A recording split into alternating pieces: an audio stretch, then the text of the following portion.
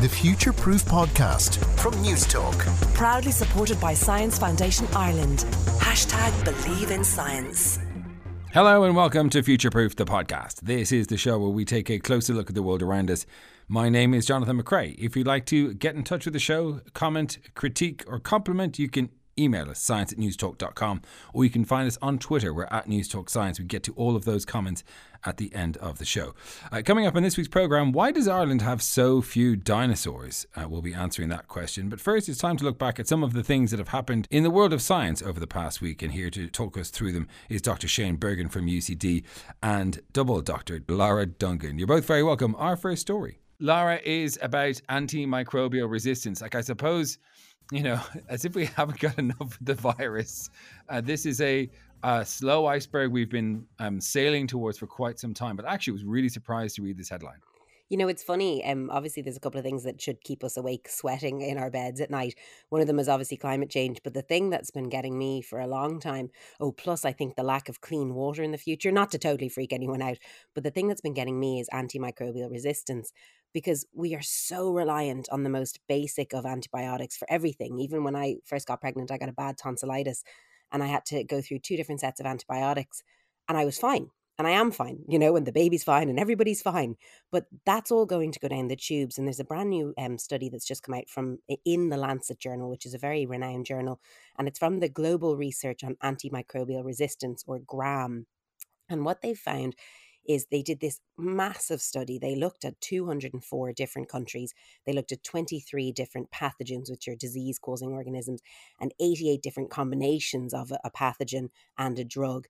And they looked at 470 million individual records, which were obtained from things like literature reviews, hospital systems, surveillance systems, and all sorts of other data sources. So this is a massive, massive study. And what they found and what they estimated is that every year, and this was in 2019, so this counts for that year, approximately 1.27 million people die directly as a result of resistant bacteria, and another nearly 5 million deaths are associated with it.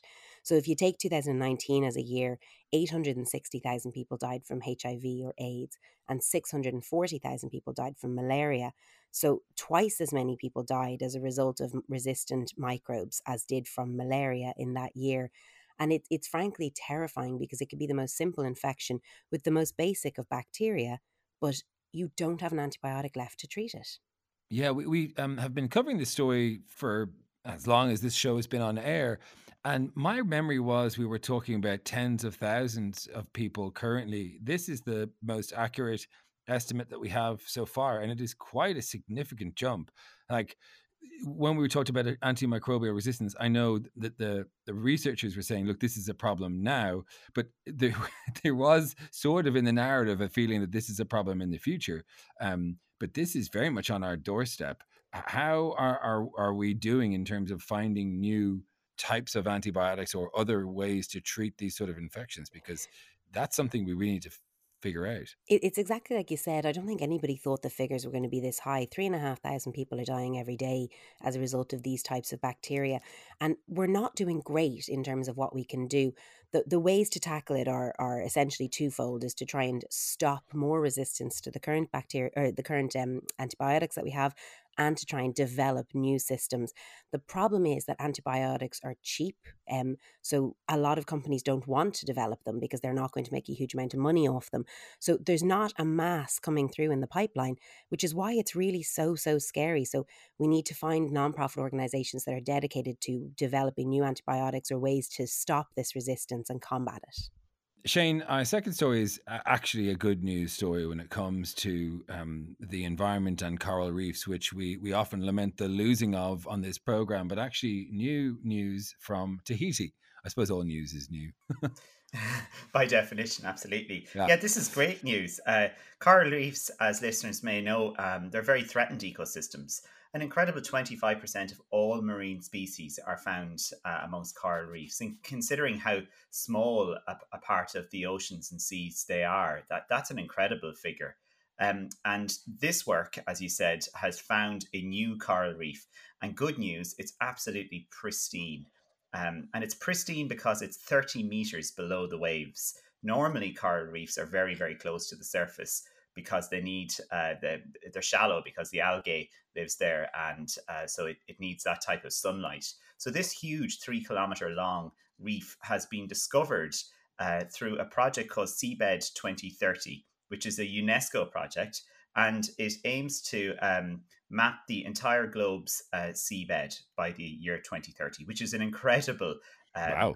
Yeah, it's brilliant. It's also amazing this hasn't been done already, but they found this reef and they've said it's completely perfect, and it may be that there are lots more reefs like this, and they may provide a refuge for the future for when, and it seems more that it's an inevitability now that we will lose our shallower coral reefs because of various things like pollution, sea rise, temperature rise, acidification due to carbon dioxide in the atmosphere. So like, yeah, there, that really isn't good news for those. So the scientists, the ecologists are saying maybe these deeper ones could be refuges for some coral reef life. So they have to now go and try and understand its ecological role and to ensure that we protect them.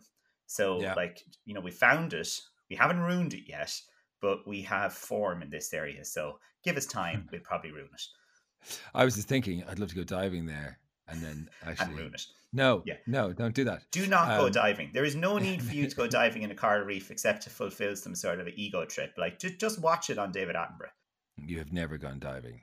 Well, no, I did. I went diving once in Borneo, and I just remember looking and seeing how much damage people were doing to the coral because people were standing on it. Well, obviously, that's not how you're supposed to dive, but no, but people are people. Yeah. So, I mean, I suppose technically you are right in that any sort of tourism will eventually cause some sort of a damage, and I don't know, but does that mean that we just never get to go anywhere nice ever again? Is that the... Well, yeah, we can go to places that are nice, but like, do we need to go twice a year in such huge numbers? Like, I don't know. I just feel that the era of mass tourism will be something we'll look back on and think, God, how do we do that? It's not sustainable for us to fly around the world just for 2 weeks holiday multiple times a year or once a year. It really isn't. Yeah. Well, certainly. I mean, the frequency is one thing, but there's a lot of these islands, for example, they really depend on tourism, and it's easy for us to pull the ladder up, but a lot of them don't have a huge amount of money. So it's a complex thing. It is, yeah. Lara, our third story has to do with a patent-free COVID vaccine. It's very topical at the moment. Yeah, believe it or not, another good news story on Future Proof. So I think we've smashed the records now with 2 good news stories. This comes from the Texas Children's Hospital, and there's 2 chief scientists over there who are working on a vaccine, and their names are Maria Bottazzi and Peter Hotez. And I think it's really important to say their names because these people are actually amazing. So they have been working for a long time on coronavirus vaccines since SARS and MERS were out. So since they started about 10 years ago working on these. And they use a very, I suppose, slightly old-fashioned way of producing a vaccine in that it's not, the brand new exciting mRNA, but they basically get yeast to produce the protein, and then they use that protein to vaccinate people. And if you search this, you're going back to the 80s from when this started. But what they've done is they have made this free. So it's a useful and effective vaccine. It's over 90% effective from the original Wuhan strain, over 80% effective against the Delta variant. Now, this is in stopping symptomatic infection. So it's very important to note the difference between infection and symptomatic infection. And they've made it free. So it's now gotten emergency approval in India. 150 million doses have been made. They can make another 100 million a month at a bare minimum in this one factory. And they want it to be free. This same lab, I looked them up just to see what their pedigree was. They have come up with the first vaccine for human hookworm, the first vaccine for intestinal schistosomiasis. Easy for you to say. It's really not. I actually just said it wrong. Schistosomiasis. It's actually so hard to say. And for Chagas disease. So they are working on a lot of diseases that affect people in impoverished countries and people that they are not going to make the kind of money off of that they would otherwise. And I just think these people are amazing. We need to give them a big shout out. And hopefully this stops a lot of coronavirus in more impoverished countries. Yeah, let's hope they listen to Future Proof. Shane, our final story has to do with snow. And snowflakes. It's said that no 2 snowflakes are alike, but perhaps some are similar. And That's really helpful, right? Not just in pushing back against this whole idea of snowflake culture, which I think is a load of rubbish, but we can classify snowflakes, and we can then predict what type of snow we're going to get on the ground and the consequences. So we can, like, will roads need to be cleared, etc. So in Utah, they've developed a 3D camera, and they take pictures of snowflakes, and they want to use artificial intelligence in order to be able to kind of, to classify quickly in the future. But in the meantime, we have to teach the AI how to do its job. And that's where people come in. So people are being asked to take part in a citizen science experiment called Snowflake ID. You could do this at home. Just Google that and you could take part. And they want you to sort and classify snowflakes, to tell the machine what type of snowflake you're looking at. And if you can do that, and if enough of us do it, eventually the machine will learn how to do it itself, and it'll be able to kind of run this independently.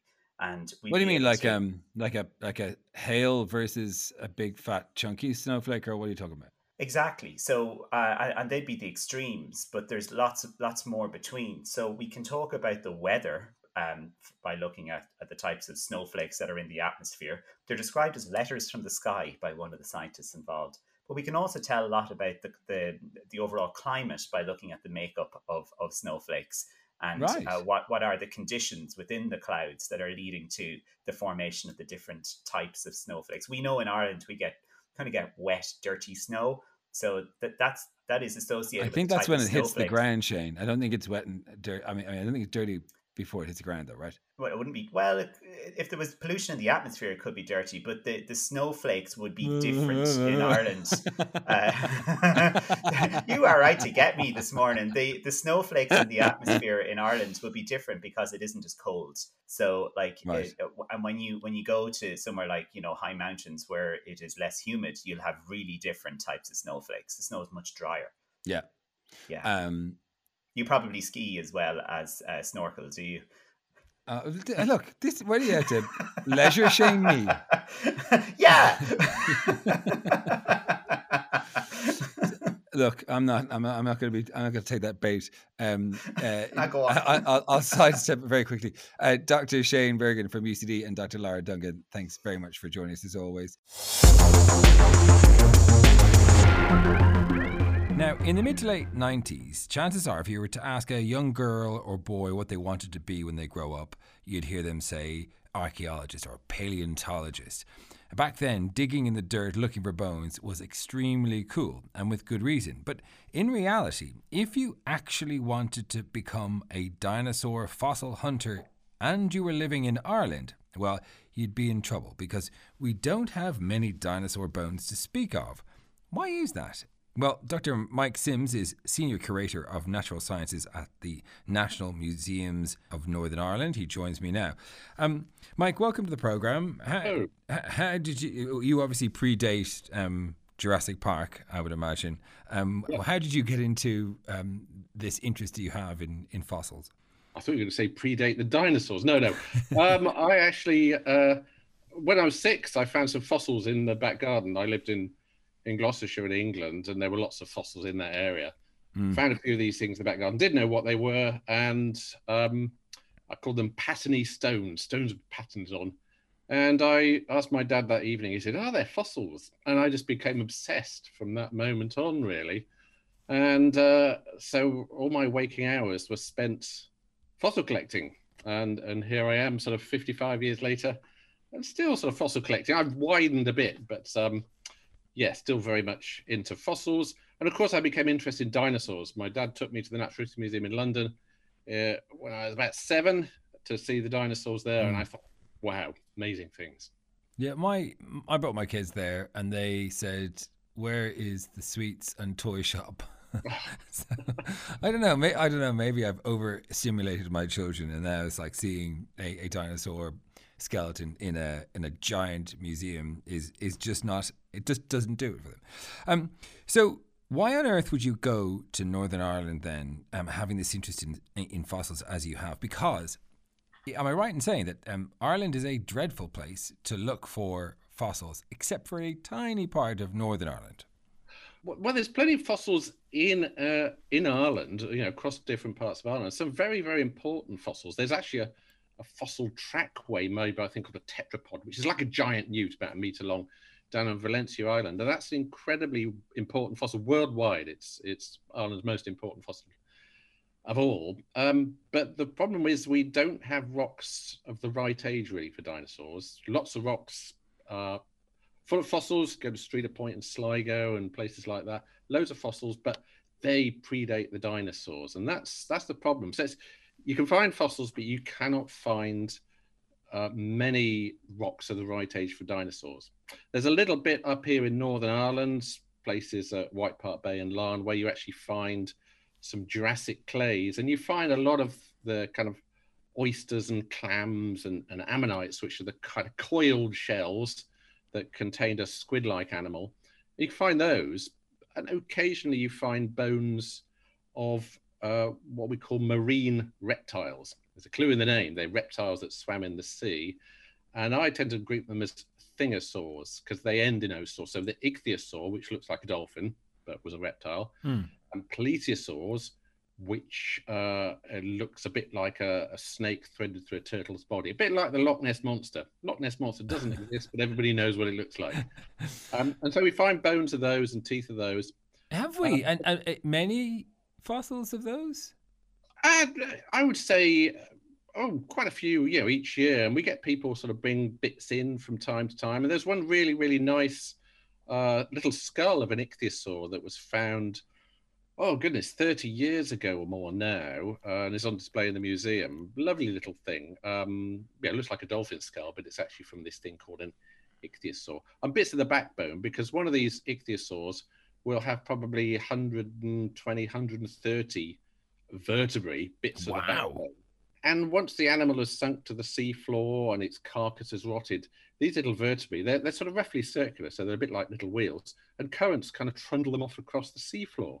And so you actually find, these are the most common fossils of all that we find of these marine reptiles, are bits of the backbone.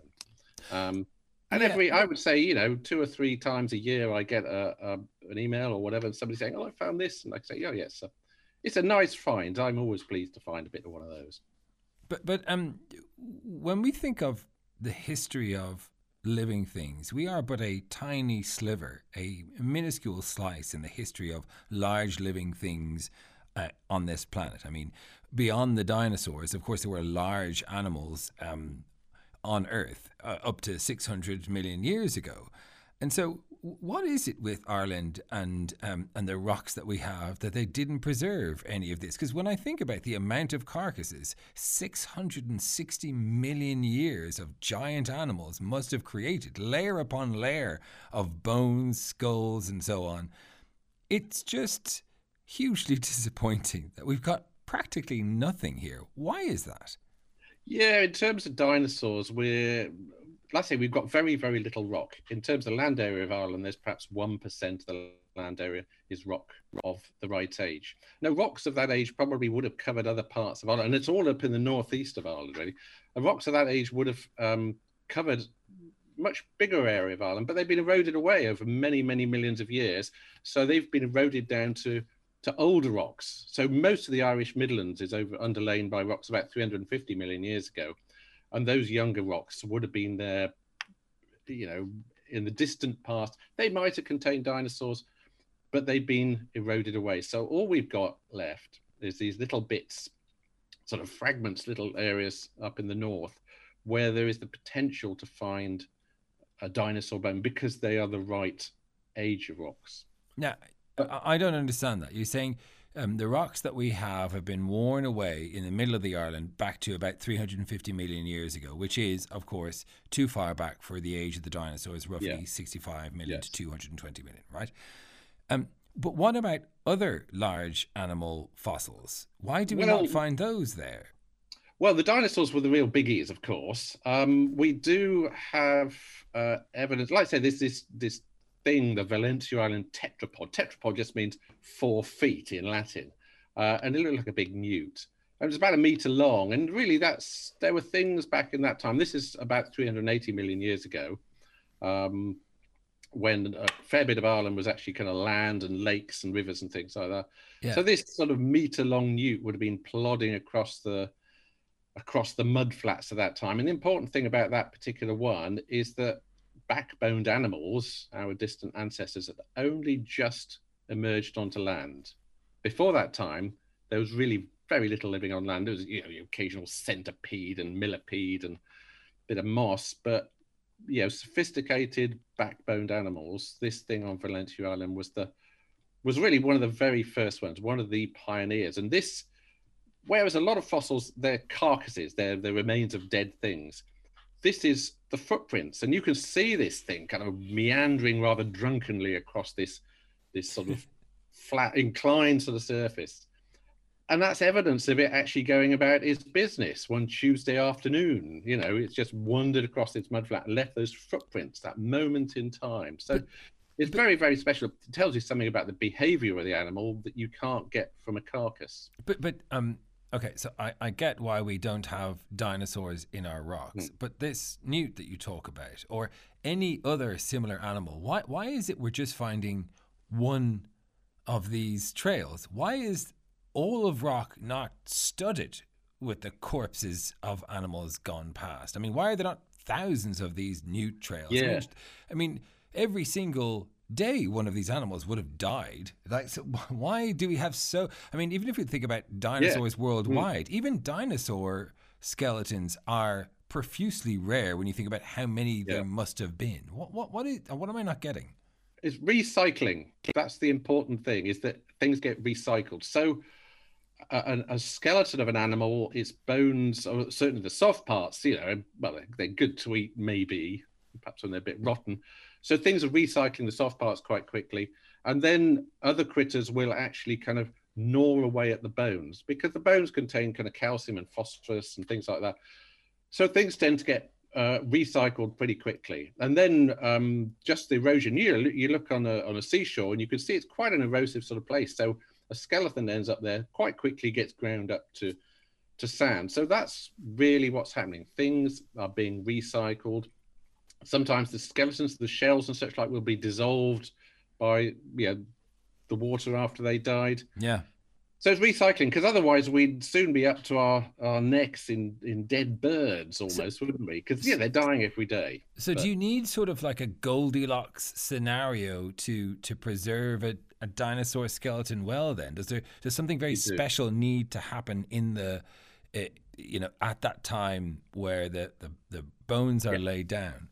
Yes. So if we look at the dinosaurs we do have, 2 fragments of bone are actually found in Jurassic clays. And these clays were actually deposited out at sea, which is not where dinosaurs live, but fossils that are found in those clays are things that were living on the seabed, and mud was being deposited all the time. And so these fossils, these animals, get buried by the mud, and that preserves them and protects them from scavengers and from being eroded. Right. And so that's why we find them. But in some of the other rocks that are the right age, the rocks are a little bit older than these Jurassic rocks, called Triassic rocks, and they're deposited on land, and some of them were deposited around lakes, which is at a place you might expect to find dinosaurs. And most fossil dinosaurs are found in these sorts of things, river deposits and lake deposits. But the ones that we have in the north of Ireland that are the right age were actually deposited in really very, very arid conditions. So these were very, very salty lakes. And there may be dinosaurs there, but it's a really, really lousy place to try and preserve things, because it's a very hostile climate. It gets very hot and the bones crumble away. So you just don't get them preserved. On the other end, we've got what's called the Cretaceous rocks, and that's the chalk that you see up in the north. And that's the right age for some of the best dinosaurs, Triceratops and Tyrannosaurus, things like that. But that's deposited way out at sea. And again, dinosaurs are living on land. They're living alongside rivers and lakes. We're not going to find them out, way out in the ocean. So those rocks, right age, but lousy place. The Jurassic rocks you see, and I said about those, they're good. They're nice clays and they preserve lots of fossils. And they contain those marine reptiles, the dolphin-like ichthyosaur and the Loch Ness monster plesiosaur. But then there's these 2 dinosaur bones, and those dinosaurs weren't living on that seabed. They were living on land somewhere. So they've ended up in the sea. And you think, How's that? Well, there's more than one or two cows have fallen in the Shannon over the years, and their skeletons have ended up at the bottom of the Atlantic. That's what's happened here. These are two dinosaurs that have died, and they've been perhaps swept out to sea, and their bones have sunk to the seabed, and they've been preserved there. So we're very, very lucky to have them at all, because they're not in the rocks we would expect to find dinosaurs. How close are we to getting a machine that can X-ray rock to find fossils? I mean, do we have something like that? Wouldn't that be a great thing to have? I don't know. It would take the fun, the excitement out of looking, you see. Not in Ireland, it wouldn't. No, I don't know. Well, you never know. Going along a sort of beach or whatever, and New Cliff, you never know what you might find in it, you see. And quite often there's not really much of a contrast between the rocks and the fossils they contain, so we cannot have a machine that'll kind of X-ray. Oh yes, let's dig there. There are techniques for finding it. Sometimes fossils really interesting fossils, fish and dinosaur bits can be enclosed by a sort of like a concretion or nodule that's grown around the fossil, and there are fancy techniques now which can be used to do the equivalent of X-ray, to look inside these lumps of rock before you start excavating the rock away from the bones. Right. I know from experience that you should never denigrate a gentleman's fossils. So I say this with the acknowledgement of that. But it's great to hear that despite the real lack of good solid fossils, like a lot of the stuff that we have is sort of bits of tiny bone that we have identified as being part of something, but not these skeletons that you imagine when you watch something like Jurassic Park. It's great to see that you still don't want to cheat and use new techniques to try and find potentially amazing animals hidden right underneath our noses. I think that's awesome. I think it's important because some of the really, really good stuff that we have in the museum here was actually found by amateurs. So this little ichthyosaur skull was found by a schoolgirl back in 1991. And if we had a big fancy machine which went along and sort of, oh yeah, that's where they all are, it would take away that surprise. So she is still very attached to this sort of skull, not physically, but it was an important part of her life. Yeah. She's gone on to great things. She's done a TED talk. That's Emma McElroy. She did a TED talk in which she put the discovery of this thing as being a very important part of her life that set her on a particular course. Well, maybe the invention of a machine that discovers all these dinosaurs will do the same for somebody. But I feel there's a romantic in you that began when you were 6 years old and found those first fossils. It's been brilliant speaking with you. Michael Sims, Senior Curator of Natural Sciences at the National Museums Northern Ireland. Thanks very much for joining us. It's been a pleasure. Thank you. I don't know about you, but I think it's rather unfair that we don't have a lot of dinosaurs here in Ireland. But there you go. It seems a little unfair that we don't get dinosaurs. I think an Irish dinosaur would be particularly cool. And, we have such rich mythology. It's a shame that we don't have giant... I mean, I know we have giant monsters, but like real giant monsters to inform that. Aidan McKelvey, our producer, joins me now to go through your comments from last week. It's a bit shit that we don't have dinosaurs, isn't it? We have a fairly bland animal biosphere still as well. Just like, nothing too extravagant. They're all kind of boring. No, we had wolves, right? I think we had bear. We had, giant elk, I think. And they all got killed. We killed them all. Well, that's true, yeah. But we never had anything like really weird, like a duck-billed platypus or anything. We got squirrels. Lots of squirrels. But they're not even our squirrels. They're someone else's squirrels, aren't they? That's someone true, else's yeah. squirrels coming in here, taking our jobs. Yeah. The odd time you get a red squirrel, and you're like, good for you. You're like, go, run, alive. Squirrel, run for your life. It's just it's just the grey squirrel, just being better at being a squirrel, isn't it? Like if you were a squirrel, like this, all you have to do, think about it is, get the nuts, sleep, find another squirrel. It's like, it's not a complicated life. I would be so depressed if I was a red squirrel that I was like the second best at being a squirrel. And I was a squirrel. Do you know what I mean? Imagine like you lived in a world where every man was 8 foot tall better looking than you and faster than you. I feel like I do live in that world, Aidan. I do feel like I do. Right. How do we get from there? How do we go from there to here? Right. Time to look at your comments from last week. How's your week? How's your day going? I'm not really interested in how your day is going. I just want to tell you how my day is going, but give me a cursory answer. Don't make it too long. Cursorily, that's not a word. Yes, I'm very excited about the lifting restrictions. So that should be a good day for all of us. Is everyone just going to go absolutely mental? Like, is it going to be like Maniac 2000 on repeat across the entire country? It's going to be like a whole month of Arthur's Day. Remember that mess? Jesus. And it'll be That's exactly the like day that we don't speak its name. I mean, it was such a great idea, and the 2 years it was on, if you went to gigs, there was such a buzz around town. But then we had to go and ruin it. Oh yeah, well I used to play gigs in Arthur's Day, and they were an absolute nightmare. Yeah, but I imagine we're going to do the same over the next while. I can't see it being any different. But anyway, my day, my wife and children have left for the weekend, and so I quit work early this morning, and I went for a 3-hour bike ride. I came home, I had a nap, I had a bath, and read a book in the bath. Then I had a nap. Then I walked my dog down to the local village and bought a huge steak, went to the fancy chocolate place, bought some fancy chocolates for myself, and now I'm going to watch a 3-hour movie in 4K on my own, drinking Margot. Like, very nice. I'm honestly, when I started thinking about this day, it's Ferris Bueller's Day Off. It's Ferris Bueller's Day Off as a 46-year-old man. I am extremely excited about finishing this day. You were in the way of me finishing that day. Yeah, I know. I'm always in the way. Okay, you do have a habit.